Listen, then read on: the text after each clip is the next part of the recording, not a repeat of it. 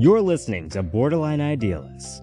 Join us every other Sunday for new episodes where we focus on anxiety, depression, and BPD.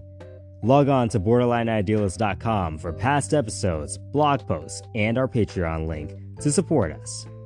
Together, we can give a voice to those who suffer from mental illness and tear down mental health stigma.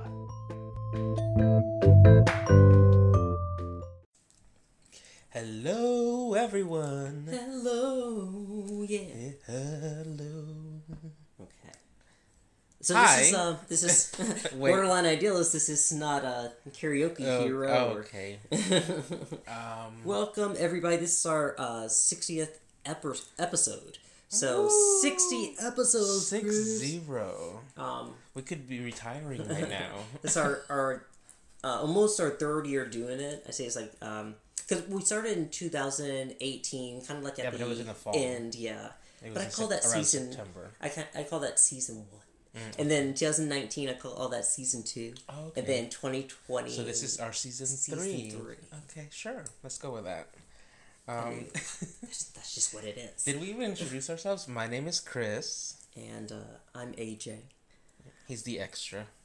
Okay, well, I'm just gonna leave the room since you don't need me. We would like to start off this episode by thanking someone very special that gave us a shout out on Instagram. Yeah, Daya Karishma. Hi, Daya. I pronounced that right. No. Daya Karishma. Daya. I like that. I like that last name, Karishma. She is from India. She's an architect actually, or designer. So if you are on Instagram, we do suggest you check her out.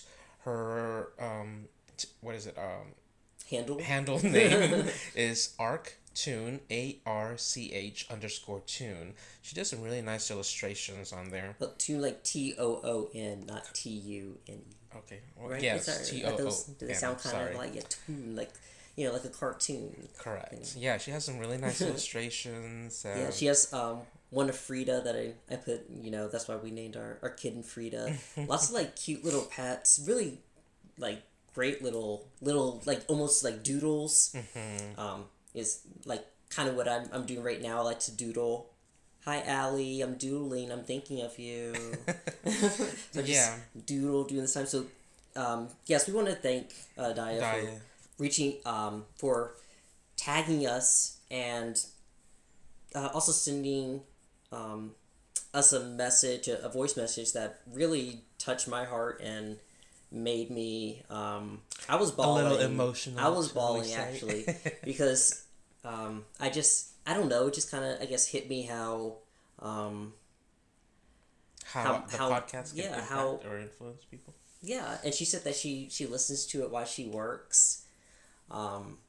It's just weird, people listening to my voice. But I'm glad that we're able to make people happy. I'm glad we're able to spread awareness about mental health.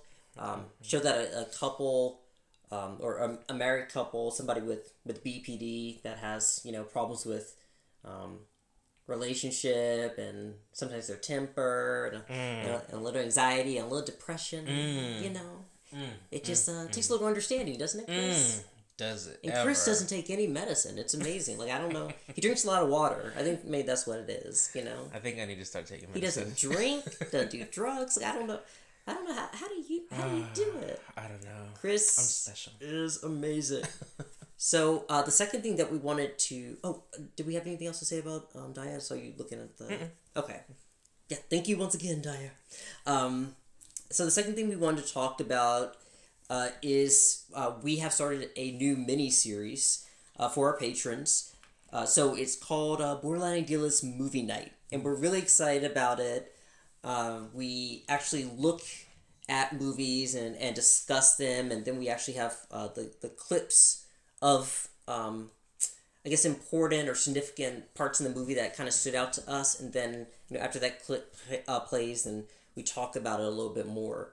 Yeah, we like give our insights and we kind of talk about how maybe the movie portrays, in this particular case, borderline personality disorder, whether it's through characters, through the story, things like that. So it was a really fun experience. We just finished the first one. Girl Interrupted, and for everybody, we have a sneak peek episode that we, I think we already posted that. So that just gives you a little sneak, and it kind of explains it too of the series. And, Yeah, it's like 15 minutes long. Yeah. What you posted, yeah. So kind of to give you an idea of what the format is like, and but the episode itself is almost 2 hours with the clips and us talking. So Yeah. if you love us, if you love hearing our voice for 1 hour, then imagine two. Yeah, But we didn't even mean it to go. Yeah, I was we were like, Chris, okay, let's keep it no. Ajanu was like, oh, it'll only be 45 minutes. You don't have to do, I know you're stressed and you have a lot of other things to do, so we'll keep it The short. clips will do most of the work. They're like, a minute, 2 minutes long. And then we couldn't stop talking about the movie as we were discussing it, so it was fun. Which is really, really great. I think that's what made it a fun mini series to do, something that we can do together and give back to the people that are donating for us. Yeah. We do want to say that we are raising money right now, of course, always for our website. Yearly, that's about $200. 200 plus, yeah. And the other thing too is like we were trying to expand the show and make it grow, and there are other things like this year that we had an opportunity to go to a mental health day. It was the Mental Health Day at the Capitol. So in Atlanta, there were It's a big organization that brings together nonprofits and other local chapters or organizations that do work in the mental health community. But unfortunately, it's like to participate in their event is $200 for the booth or something. So yeah, it was more than what we could manage within our budget. So it's like we're trying to do, give something extra for all of those who donate to encourage other people to become patrons and to help us grow the show by allowing us to go to events like this mental health day in the Capitol, and also there's some other local events that happen here in the community that we would like to participate, but of course everything costs money to participate, and even just promotional materials to print out cards or things like that takes a little bit of money that unfortunately is not within our budget. So the mental day at the hospital, the mental day at the hospital, come along. The mental health day at the Capitol was in February, I believe, and we were looking to buy a table there and then do a live episode and hopefully interview some people, make some connections, network, and try to expand the show, which sounds really scary, Chris, because I hate people. But it's something that we probably should do. I really do care about the show, but I think that we have to tell people about it. I mean, that's how advertising costs money. And, the reason why we've been growing, I feel like it's by word of mouth.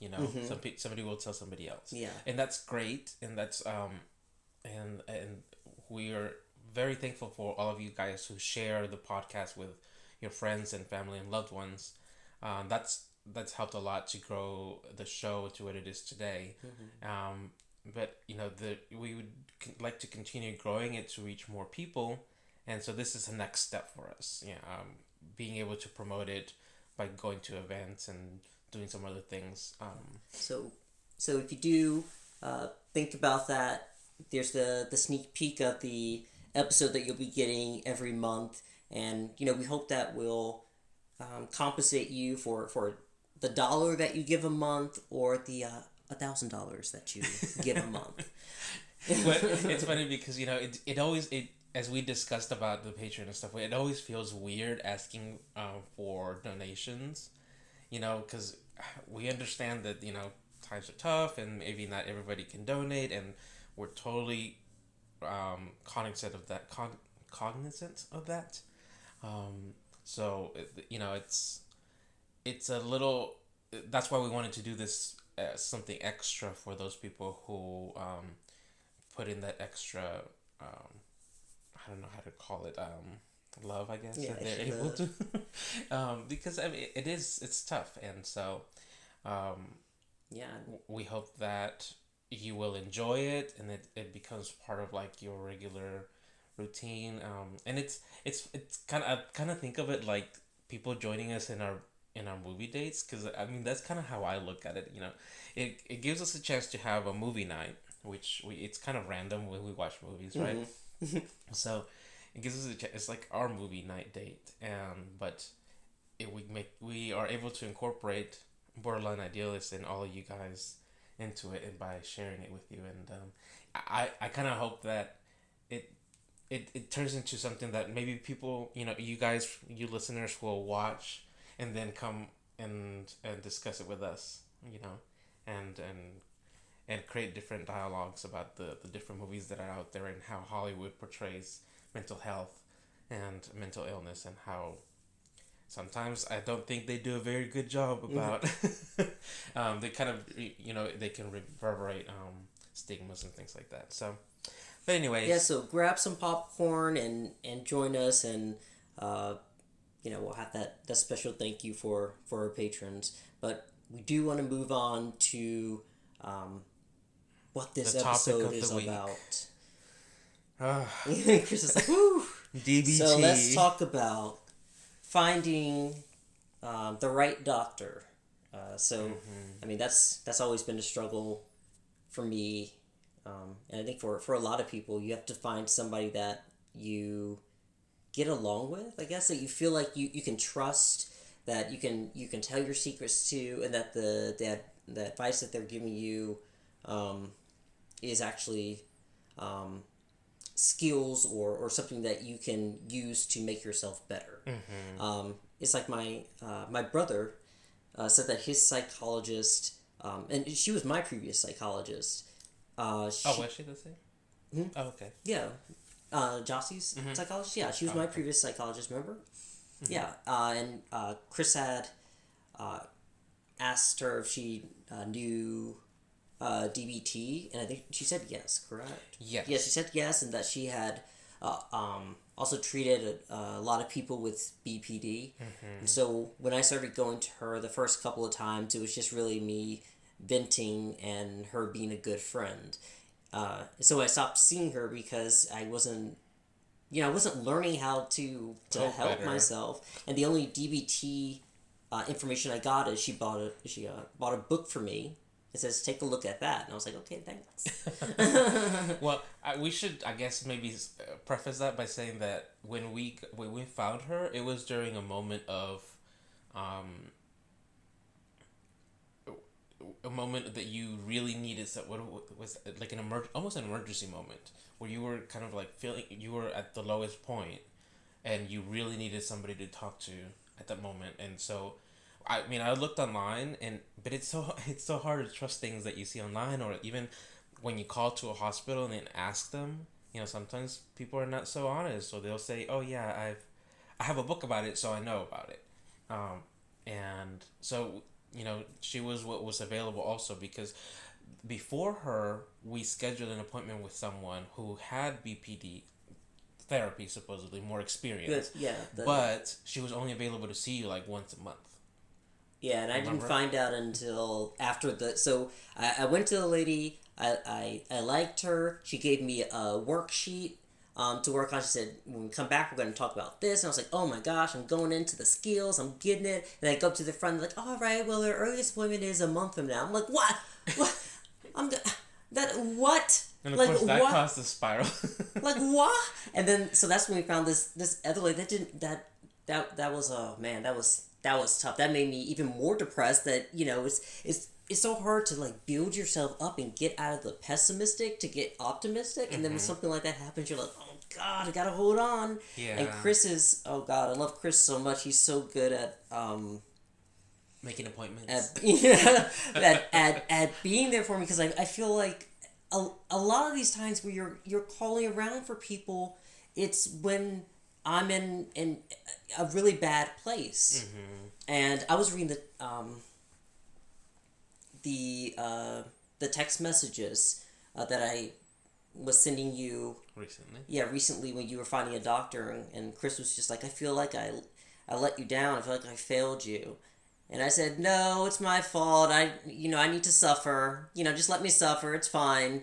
I was like really military. And I don't remember even sending a lot of those text messages because I was so depressed. And Chris could see this and he's just like, oh God, I need to find somebody right now. And I'm just like, oh God, I'm just holding on, And I'm so sorry, Chris. I know you're probably thinking, oh my gosh, is he gonna, you're probably thinking the worst, that I was gonna try to hurt myself or something. Well, this last period, these last couple of weeks has been rather tough on you because your medication was not being as effective as when you started it, and so then a lot of factors have been factoring in that I felt you slipping and like spiraling. Well, and I was gonna say I think this. Let's see, the spiraling. I usually so I have a have a little problem.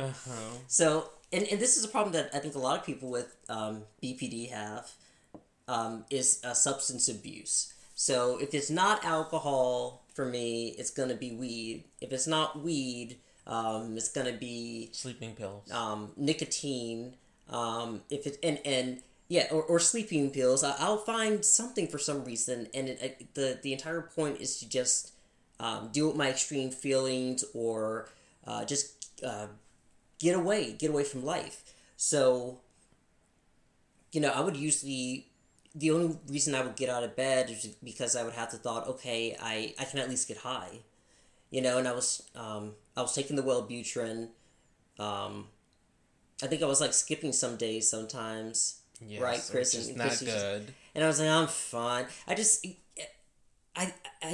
Man, every day I was thinking about just going away because it was really tough.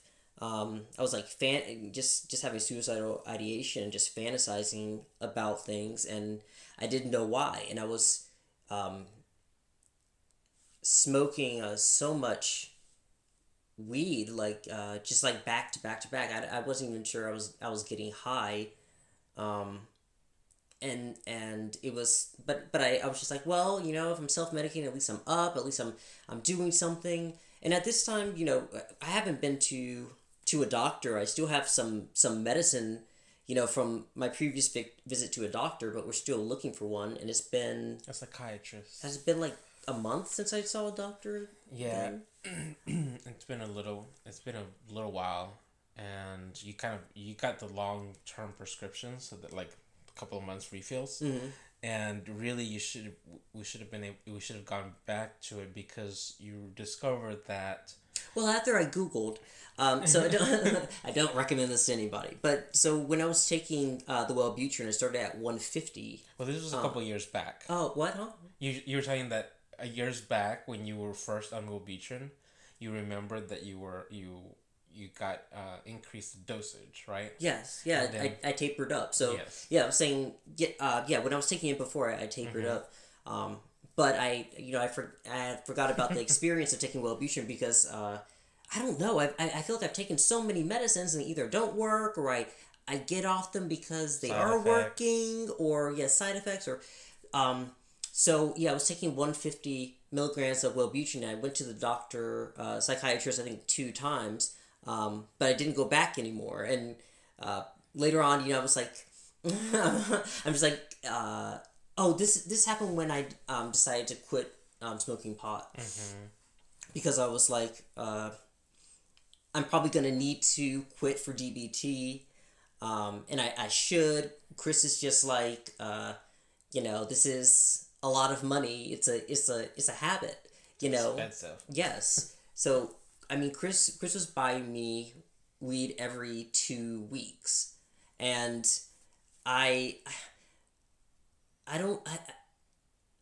it's really hard to say it, but I don't know if I was manipulating you a little bit. I feel like I can answer that like, question. Yes, yes. I'll, you was. you know, I think I'll do that with alcohol too. I'll just be like, Chris, Yes, please. yes, he And I'm like, I've been getting better at not allowing you to manipulate me with. Well, I know I'm definitely good with alcohol and any other stuff, but with weed it was hard because I saw how much it helped you on a day-to-day basis. yeah, but when I when I decided, quote unquote help. yeah, well, I told you how much it helped, and What? and you were always be like, you know, are you gonna, you know, start, you know, getting off of this, tapering off of this? I'm like, yeah, this maybe after this, you know, I'll make this last 3 weeks, you know, just. But you know, it came a time where I was like, you know, Chris, I really am gonna quit. This is it. I'm not doing it anymore. Don't buy anymore.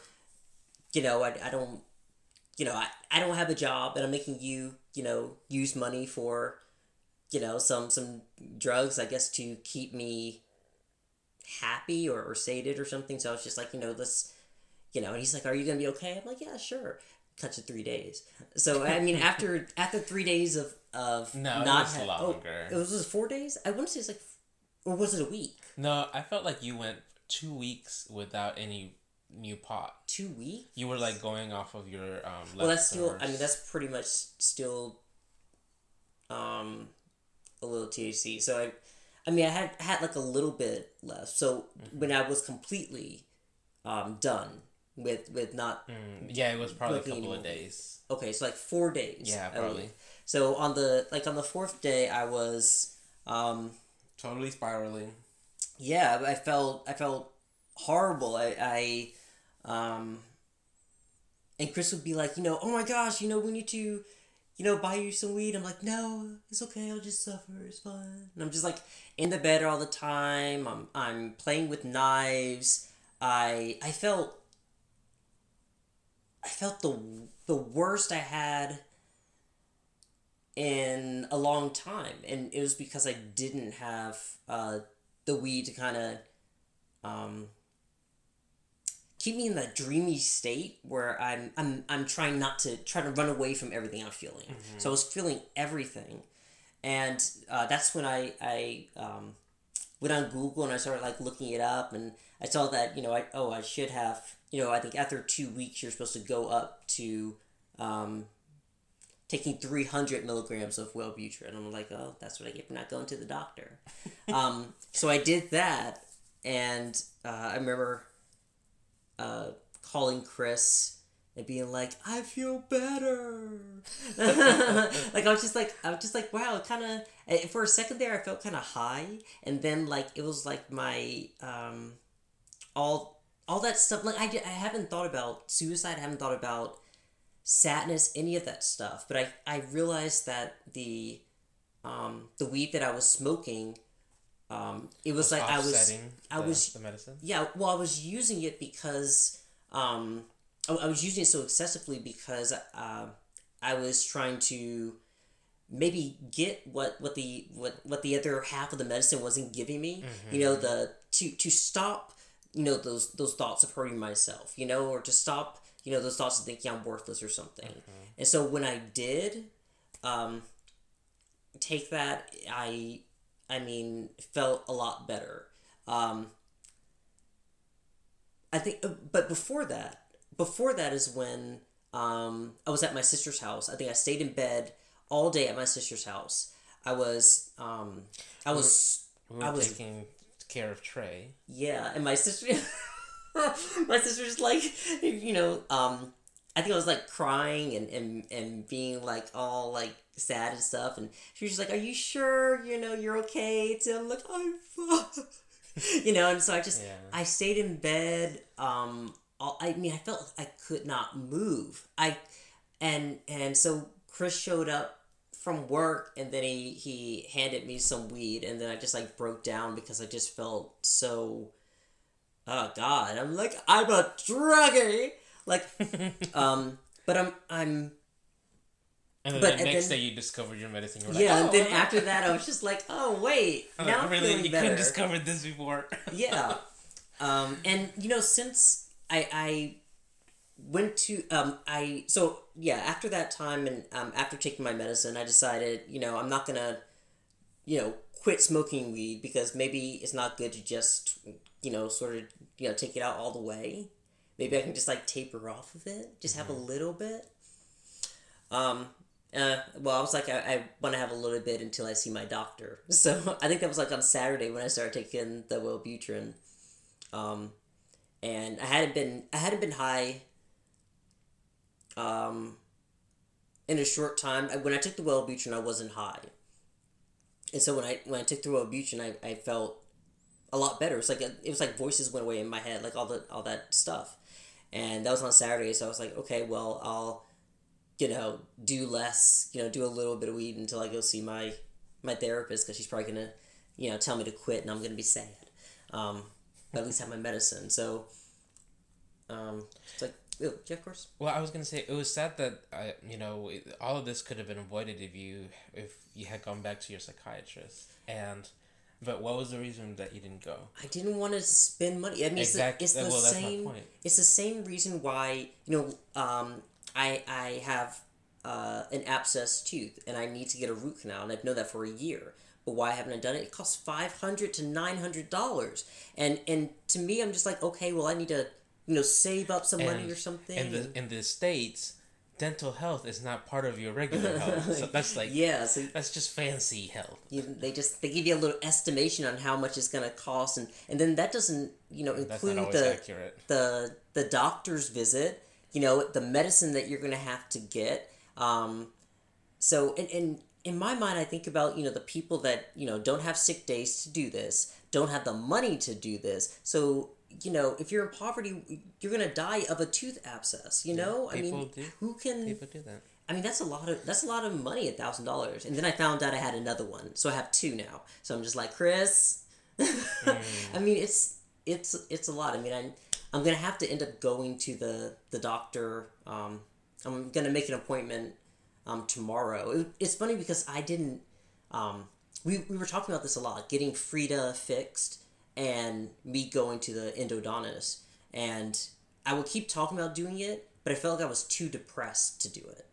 And then but now I feel more motivated to I would stay up all night, and now Chris can get me to go to bed at 12 with him and then wake up in the morning. And that's amazing. A big fight. Yeah, it's just like but I mean, it was easier for me to do that. I didn't feel so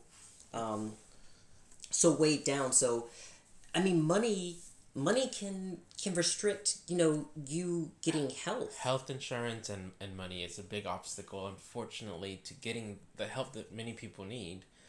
Unfortunately, that was the reason why you didn't go back to your psychiatrist. And, I mean, I pushed you to it because I thought, to me, it's better for you to be fine than, than anything else, because I think going to the doctor and getting the help that you needed will, in the long term, be better financially for us. Yeah. That's what they said when I was looking about the root canals. Is the longer you wait, the more you risk it, getting worse. So. And then it'll end up costing more, like now. But and that was the other big obstacle as well for DBT therapy, is finding. And this was where a lot of the work and struggle comes in, is not only finding a doctor that knows the specialized therapy, that really knows it, like is certified and has years of experience treating patients with it, but also is a combination of finding that experience, finding that within your medical plans, and then also that it's within your budget. As I told Ajani, it literally took me weeks to find the right therapist. I mean, we had actually we did lots of research, and you helped a little bit on multiple. Oh, thanks, Chris. You did help a little bit. All right. I want to give you your credit. I was depressed, so I'm sorry. Okay. I thought about that too. I was like, oh my god! As I was doing all this research and calling people and not being able to get appointments or this or that, I'm like, oh god! I can imagine somebody who's actually going through all this mental health and expecting them to navigate all this stuff. That's crazy. That's just crazy. I mean, when we were looking for doctors, it made me feel I felt, of course, like I was burning you at something. And I think when we began, that's when I went on the websites and started like looking up DBT, and that's where I read, apparently there was like a waiver or something. Remember on that I think it's the it was another DBT site. There was like a waiver or something that you have to sign something that you don't drink and that you don't do drugs. Do any drugs. So that's where I got that from. But I was doing some research, and if you remember, I emailed them because I have social anxiety. They said, we understand people have social needs. Email us, blah blah. So I emailed them, and I waited a day. I waited 2 days, nothing. I emailed them again for a follow up, nothing, and that made me even more depressed because it's just like going to a doctor that I like and then finding out I had to see her a month later. It's just like, you have to keep trying, getting let down, and I'm just like, if they say, we understand you have, there's people with special needs, send us an email, we'll get back to you, and you send 2 and they don't, I don't want to go to that place. It sounds like they don't have it together to me. And it sounds, that does not sound good. So after that, I got really, pessimistic about it. I'm like, oh God, like, I don't want to go somewhere where they're going to make us, it's like, the doctor that I went to before this, the psychologist, I think she said that she knew DBT, and of course she, when I started asking her questions, she pulled out a book and started looking stuff up, but, that was, I felt bad paying for that, even though I had insurance and it was like $15, I felt bad for paying for that because I didn't feel like she was very well trained. I didn't really, like her, and I wouldn't see her in the future or anything. I mean, I tried to be understanding, but I think she wanted, I don't know. There was just something there. I didn't like her, and sometimes you just don't like your psychologist. But it's hard to do that because, like, okay, well, let me date around some more, It's like, when am I gonna find my husband, So that's so stressful, and especially when people lie about it, Yeah, that was one of the things that I had to, even when I called and asked either therapist offices or the assistants and stuff, oftentimes the assistant would be like, "Yeah, oh, yes, the doctor knows DBT, and yes, they've specifically with this last one, that she told me that she knew DBT and that she had treated other patients." I was like, okay. And then when you asked her questions, as you mentioned that she wasn't really sure of her answers she was giving you, and then she opened book. I think that's, there's a website where you can check people's certification for DBT, but I asked her, I was like, well, who created, DBT? She couldn't tell me. And I said, okay, what, DBT is used to treat BPD. She said, yes. And I said, what else is it used for? And she said, it can be used for a lot of other. I was like, well, PTSD, okay. All right, lady. All right. You know what? And gosh, it just made me really mad. But the new place that I'm going to is actually a place that specializes in DBT. And that's great because they have the doctor that I'm seeing right now, she's phenomenal. She seems really nice, made me feel really comfortable. She has actually studied with the lady that created DBT. And she has all these certifications. And I get a sense from her that she has done this before, and that she this is her specialty. She made you feel safe. And yeah. Like you, and that I'm gonna learn some. She said, okay, this is our intake session. When you come back, we're gonna be doing. And so that's what I'm excited about. Actually, learning a way to manage this, and then hopefully sharing it on the podcast a little bit of what I've learned and using it in real life. You mentioned that website that we found. I want to make sure to tell you guys it is dbt-lbc.org. That's you can type in your last name of a doctor that you may have found, the city or zip code, and do a search, and it's basically a database of everybody who's been certified.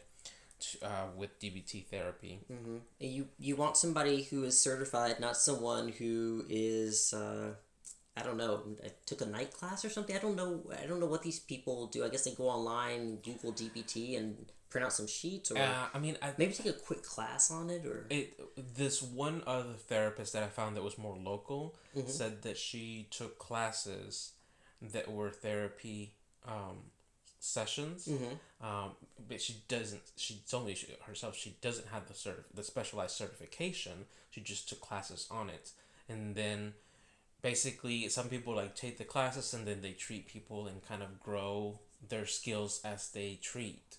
And she was very upfront with me because I asked her a couple of questions and she's like, I really don't have experience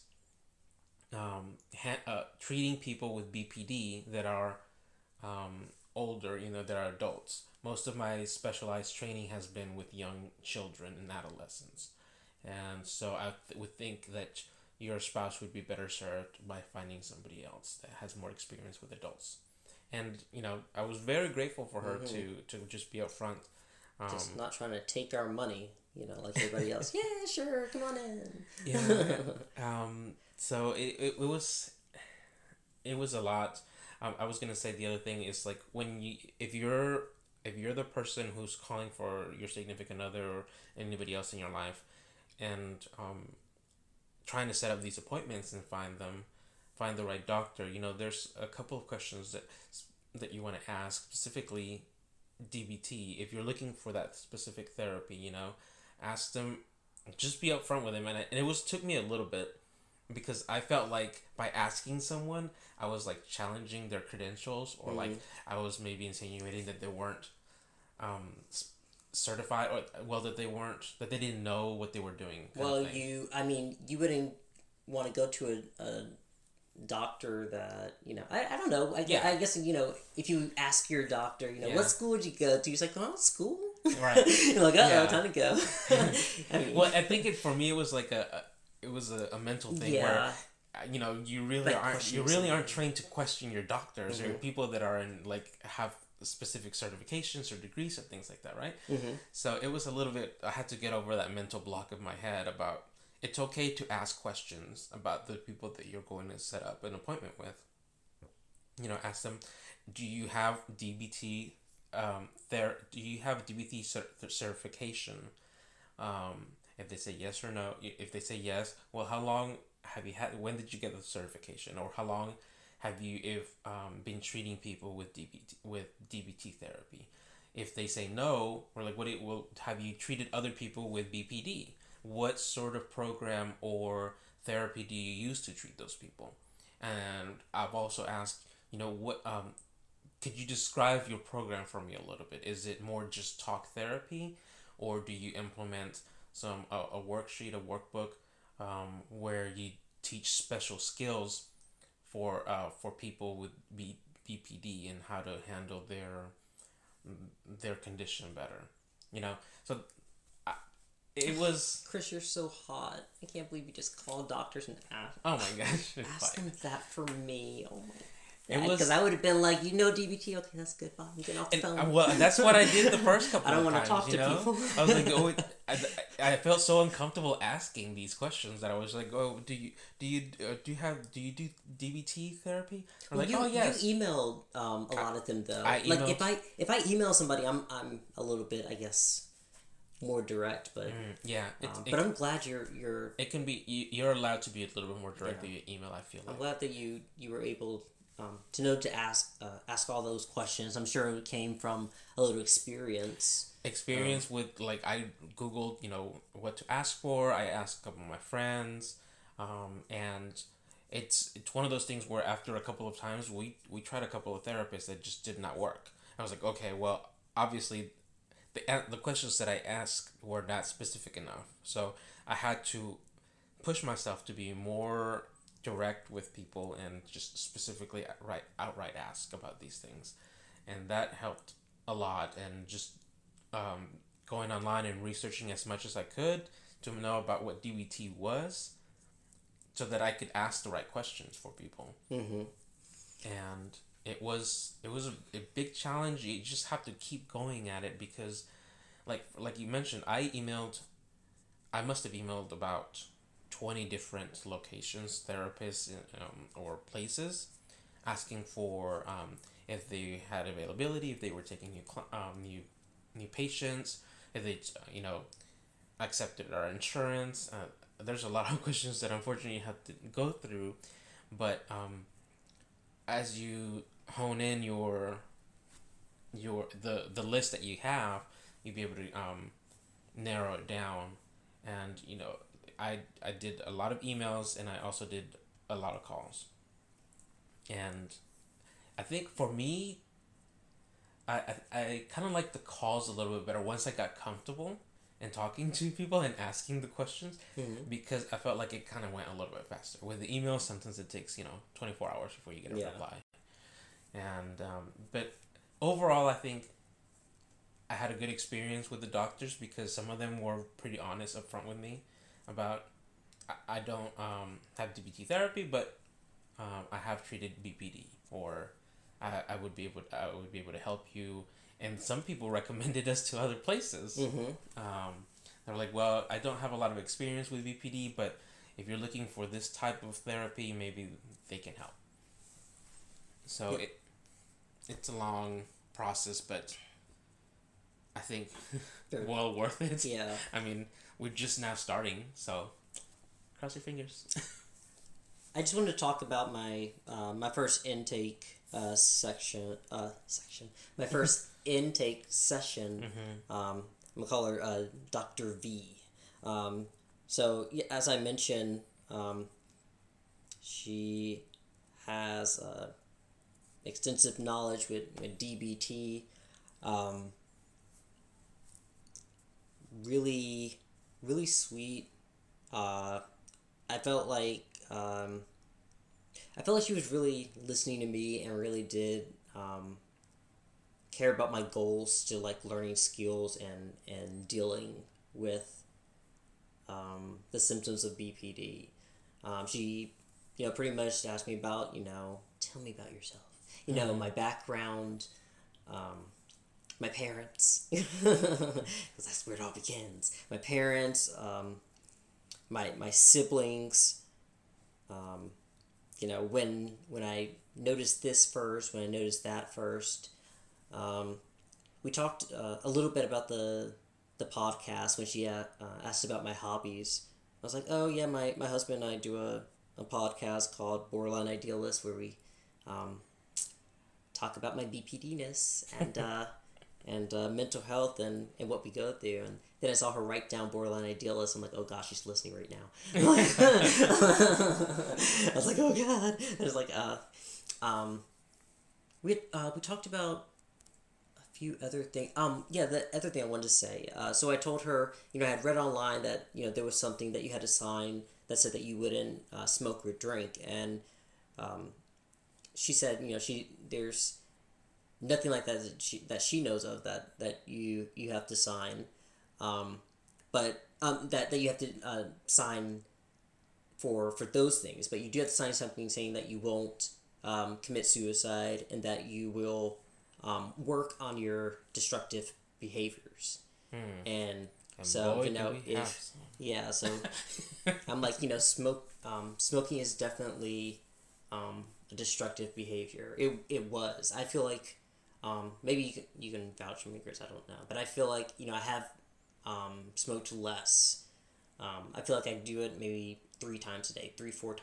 When I was doing it, like I can't even remember. I can't even remember. And I mean that's not to push it. It's not great. It's nothing I'm proud of. But I'm reducing it. We're not buying any more. And yeah, that's a behavior that I want to work on. Well, can I just say, I don't think necessarily that smoking weed is in itself bad. I think, like with anything in this world, within moderation, everything's okay, or most things are okay. But the problem was that you were kind of relying too much on the weed to make me I feel like make me happy, or just kind not But it really didn't happy. make you happy. It kind of took me out of my body, sort of To what's that dole called? out Like disillusionment or something. But just sort of, it took me Made you away from forget? stuff. It made me feel like more creative, I guess. I started drawing more, and it just distracted me from Right. from my problems. Right. And the more I did it, I felt like it was distracting me. And I mean, it was too much. It was too much. Now when I wake up in the morning, I don't get up. I don't get out of bed because I'm like, oh well, at least I can get high. That would help. I actually get up to do things. You enjoy. You had the motivation to get up on your own. Yeah, and I try to delay smoking any, like maybe an hour or two. On the Wellbutrin that I'm on, it kind of takes away my appetite, so I've been drinking some what those called protein shakes, because sometimes I'll just sit around like, did I eat today? So I have to make sure to take protein shakes, and but that's a side That's effect. another struggle. Yeah, that's everything's got a side effect. But I'm supposed to lose weight, so I'm happy. But Chris is like, you're not eating enough. Maybe I need to get on that medicine. So I can lose a little weight. Well, you said it. Really? So, wow. You all heard it. So, yes, I want to cut down on my destructive behaviors. I also want to learn how to this is what Dr. V was telling me, to substitute those behaviors for positive things. She said you can't teach somebody I guess new coping, not new coping skills, but you can't teach somebody new ways to react. Yeah, something like that. Basically, like how I like to hurt myself. I haven't in a long time, but my mind goes to really fast, and I play around with stuff. And I have to replace that with doing something else. Okay, instead of playing around knives or trying to do something, maybe I'll go draw, or maybe I'll go replace it with something else, whatever that destructive behavior is. So I'm really excited about that, and really kind of anxious because I feel like I'm sure there are expectations. I'm sure Chris, you're like, oh, there aren't any, but there are expectations that I'll come out of this with my BPD in remission, or I'll be cool. And I mean, we needed help paying for my health insurance, and so I had to reach out to my dad, and my dad's like, oh yeah, I love my son, yeah, I will help you, but only for this long. And every time he sends me money, he says 2 of 6 3 of 6. He's like counting down, which is something my dad does. He's just like, I'll help you, if you really need, I'll help you, but not for forever. So of course, I explained DBT to my dad and what it's supposed to do to me, and never, he's like, well, what have you been doing all this time? Just trying to survive. I was like, but I feel like after I do this, there's I think 80% that BPD goes in remission. I'll have things to help me to cope, and hopefully I'll be able to get a full-time job. And right now right now I feel like I can get a job, but I'm scared to death of what's gonna let me down in the job, and then how I'm gonna react, because I idealize things. I'll get the job, like, okay, everything's gonna be great. Then my boss starts treating me like an asshole, or I trip and fall, or something happens, and I'm like, oh god, I don't want to go to work. I'm so depressed, and I don't want to go up and down. I've done that so many times. I don't want to do that anymore. And I'm Chris, I love you, and I'm very thankful that you are here for me, and that you're always calling around on my behalf, and you want to keep me alive. That's really nice. I guess I like you a little bit. Well, I was, for a while, I was telling myself, okay, I can't do everything for Ajane, because then, I don't think that's good. Yeah. So I would push you. I would tell you every morning. I would call you to remind you, ask you to call someone, or to email someone. I would text you. I would motivate. What I would think was to motivate you to do things, and you just weren't doing them, right? and it was, I finally realized it's just you couldn't do it because you were in a state of being that you just couldn't do that for yourself. So I was like, okay, I have to take this upon myself because otherwise things are not going to change.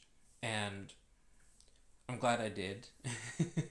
And then it wasn't like you like I said earlier, you know, you did help. When you saw me doing things on your behalf, maybe it did motivate you, made you feel bad because I was doing it, so it didn't motivate you to kind of help. Mm-hmm.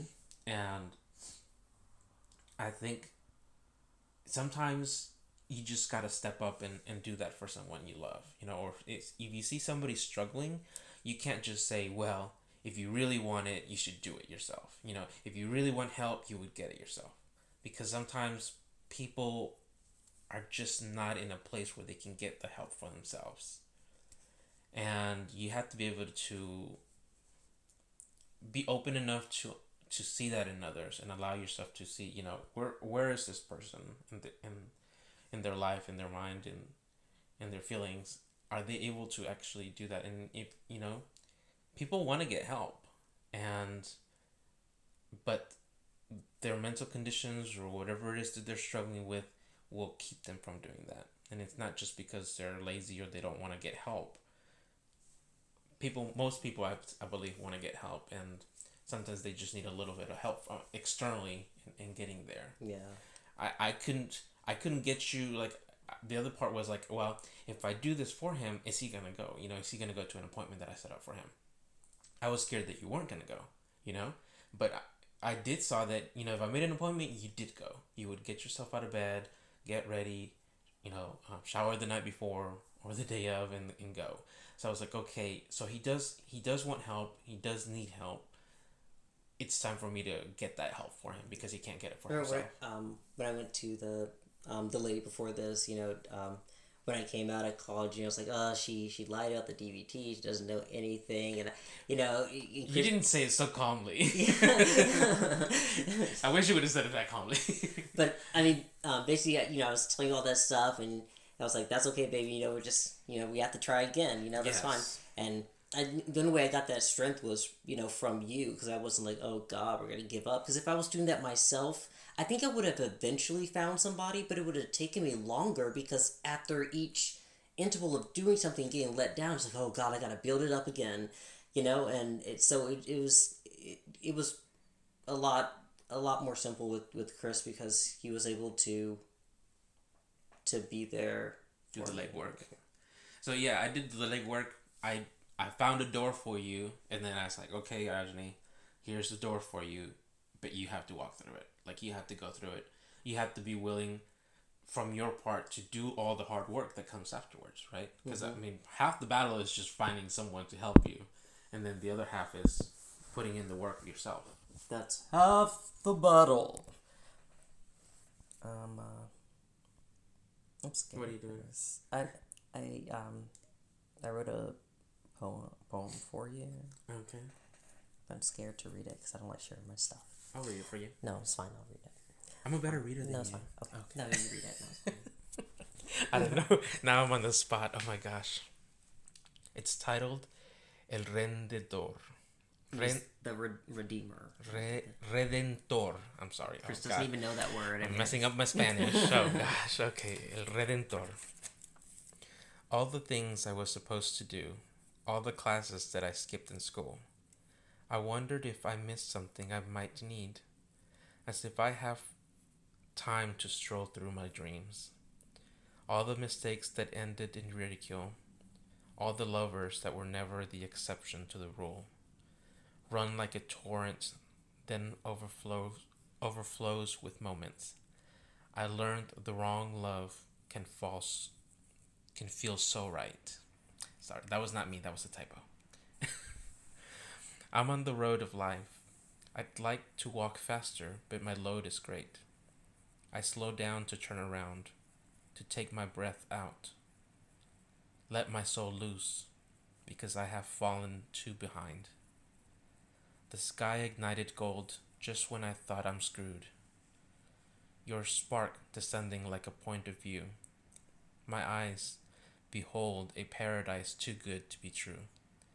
This love exists outside of space or time too, on the other side of the hedge, with you. Dear. I feel like you left out some words and then you stumbled over some words. Oh my how gosh, could that you was a perfect murder? reading. How could you Except murder? for the typos that you had in there. It's like a new point of view. You just said. See, you should have read it yourself. But no, just kind of. I just wanted to write something for you, and just kind of alludes to a short story I had read after I had left my job at the hotel. Mm-hmm. It was called On the Other Side of the Hedges, and it's about a guy that's speed walking on a road. It's kind of like a metaphor. Road to life. It's a metaphor for the road to life. So he's like speed walking with other people and stuff, and so he there's like, I guess, hedges on the other side. And he kind of talks about like all the stuff that was behind him and what people have told him success is, and how success should look and what you should do. But then he ends up on the other side of the hedges where there are some slackers over there, and everyone's just having a good time, drinking,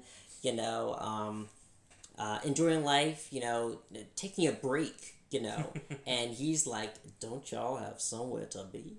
Imagine Power walking like, and then it was like, what? See a whole bunch of people lounge, just like, yeah. What? So it's like and he had talked about, his brother, was on the road of life, but he didn't know where he went, and, he ends up finding his brother. But I really like that story because because of the metaphor, and it's kind of how I thought of success. Like, I have to do this. I have to do this now. Okay, I have to do this now. People told me I have to do this. If I don't do this, I'm behind. If I don't do this, I'm behind. I have to do this. And I just got, like, pushed through the hedges. And I'm just like, oh, God. Like, I can't be here. I can't be here. I need to go back. And it's not like I'm relaxing, having a good time in the hedges. But I kind of see that as a time for me to like take a break and try to get myself mentally healthy, and a break I really don't want to take. I just want to jump right back in, but it's better if I do. And then, of course, Chris allows me and is understanding while I do that. And during that time, we even started the podcast. And, I'm glad that my life has turned out the way that it is. And I'm really excited to go through this DBT journey. I have another appointment this week. That was so great. Like, after I was with this great doctor, she was like, okay, well, are you free next week? I was like, oh gosh, she's free next week. I was like, same time? She said same time. I was like, oh my God, yes. Like, it's not like a month. So, I'm excited to get these skills, to get better, to reduce the destructive behaviors that I'm doing. And none of this would be possible without Chris, and I'm glad I'm on the other side of the hedges with you. Okay, yeah, you're wonderful. You're a great guy. Well, you're welcome. I do what I can. I was gonna say that sort of reminded me of a quote, and I was trying to find it, but I can't. But it was basically talking about, again, kind of looking at life and what is successful and not, and how to define success. And it was about it's not about it's not about a specific place and time or location or in your life, or I guess a place in your life. It's about keeping about you keeping moving. Does that sound so wrong? As so long as you keep moving. Yeah. Yeah. It doesn't. How does that work? It doesn't matter how fast, how slow in life you're going through your own personal life. Everybody, we're on our own journeys and we're on our own paths, and we shouldn't look to the sides to see how fast anybody is passing us. Or nobody wants to hear that when there's an 18-year-old that's a millionaire from YouTube videos, okay? Nobody wants to hear that. I'm like, I am behind. Well, what the? I mean, they can go on and retire. I don't even have the money to pay for a doctor. Like, that's not, but you don't even. They're not even in our lives, so why worry about them? 8 years old, and what? Or are they 10? I don't know. As a kid, So it's not right. To me, that's something like has always resonated because I felt like that too. I felt like sometimes I look around and I'm like, oh gosh, I'm not where I'm supposed to be. I'm 32. I just found out today that I'm going to be 33 in May. I thought I was turning 32 this year. Oh wow. So I'm like I should be doing this. I should be earning more. I should be have this much saved. I should have been investing already, and there's so many things that's ideally we should have already completed or whatever. But then at the same time, another person could look at me and be like, wow, he's so far ahead. We bought our first house. That's a huge step. Mm-hmm. A lot of people are not fortunate enough to buy a house on their own, and we were lucky enough to have help from our families, but that's also something that we worked hard to bring into existence. And so for me, and the way that I've seen your struggle is that as long as you keep moving, that's enough for me. I know you've needed some time to get yourself together and get the help that you actually need, that really would actually help you and bettering this condition that you have. Unfortunately, it's taking you this long to find it and get it. But to me, I'm like, that's fine. I can work hard for a couple of years, and I can give you that space and time that you need. And because I know you would do the same. I feel like you would do the same for me, and but so long as you keep moving forward, you don't have to get better overnight. But I feel like each step that since we've been together, mm-hmm. you've taken a step forward and maybe one step back, but we keep moving forward, and I'm proud of that for both of us. Yeah, I definitely feel like it's like my dad said. My dad was like, well, what would you do, if nobody was here to help you and you had to just have BPD and just go to work? You had to do it. And I was like, well, I have done that. I've gone to work, no medicine, no anything for years. Have I done that? I guess I could do that, but it's not going to be fun, and I don't know how long I'm going to stay alive, and I'm going to be worrying myself to death, and, I don't know. I'm going to be having fights that I don't want to have, and be worrying about stuff that I don't want to worry about. And yes, I could definitely survive having BPD, and I'm sure other people do. But I'd rather minimize the symptoms so I can enjoy my life and feel happy to be alive and keep going. That I don't have to feel like I need to end everything because everything is so terrible. Instead, I can just turn that around and say I want to keep going for as long as I can. Mm-hmm. Because everything is so wonderful. I have Chris, I have my family, I have my cats. So Zoe, shout out to Zoe, Luna, and Frida. We hope you're listening. They don't care. They don't care. They don't even know they're alive. Like they're cats. Okay. Okay, guys. So make sure you listen to the teaser and become a patron if that's something that you're thinking of, and we will see you next time. Not this Sunday, but next Sunday. All right. Bye. Bye.